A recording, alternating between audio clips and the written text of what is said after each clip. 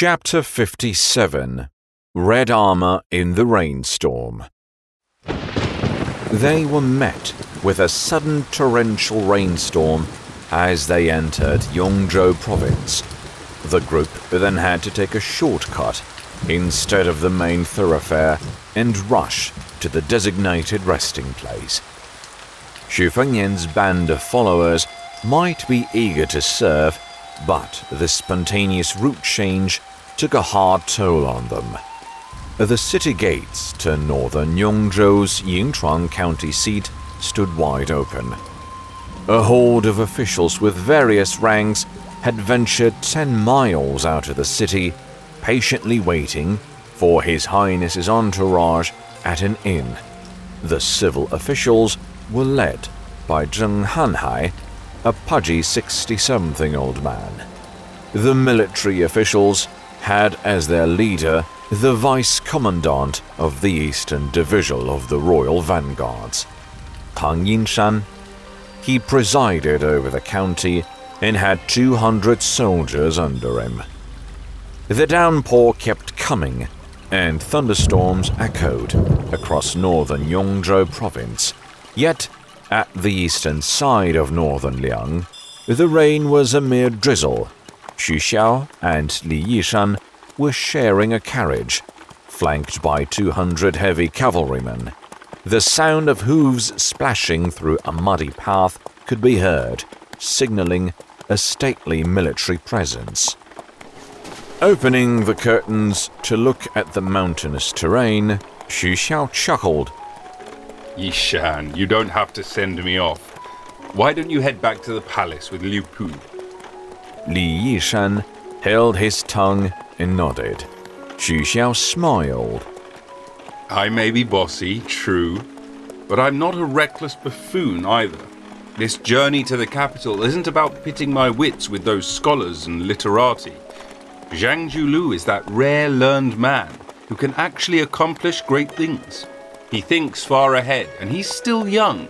Superb patience, too. I can't sleep well before I see him for myself.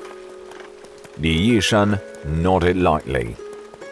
That time, there was an endless debate concerning you and Gu Jiangtong. Who should lead the military in the capital as the sovereign's might, and who should be stationed outside to bear the infamy of being the second king.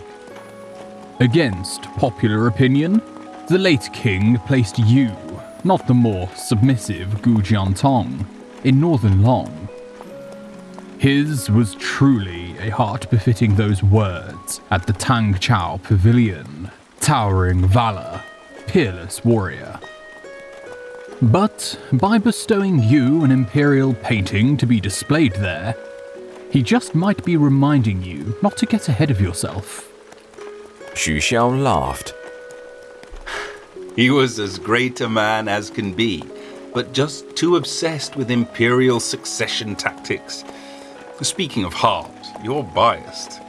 During the Battle of Zhilei Cliff, did I seem like I'd rebel? How could the late king miss that? But he let 14 men from my old Northern Liang unit crash to their death in front of the royal court. Why? Because we were an eyesore, that's why. Li Yishan shook his head, saying, You're still not over that? Xu Xiao smirked. I never claimed to be some magnanimous saint. Fixing his gaze on the Grand Consul's expression, Li Yishan's tone was solemn. You're simply going to check on Zhang Jiulu's mettle. Nothing more, right? Xu Xiao broke into a laugh. Some just can't rest easy before they see me as a hunched and shriveled cripple. Look at him, finally on the throne after all those hurdles. Yet still he hasn't had a good night's sleep. Tsk. I feel sad for him. Li Yishan could not suppress a wry smile. He was about to get off the carriage when Xu Xiao remarked, Yishan, you know, you might have won this latest round of the Tingqiao discourse. Li Yishan opened the curtain and said wistfully, I'll only accept it as a win if you come back alive. The Grand Consul gave a roaring laugh. Phooey, you think I care to die? Who can kill me against my will? Li Yishan perked up at once, bowing as he spoke. I sincerely beseech you to hold back on killing those bookish fledglings, sir. You killed enough of them during the Great Lawless War. Xu Xiao laughed. Oh, Yishan, your pedantic persistence is the last thing we need. Zhao Changling was much more tactful than you. Unperturbed, Li Yishan replied, Even if he's alive today, he still wouldn't get along with your son. Same headache. Xu Xiao drew the curtain and laughed it off.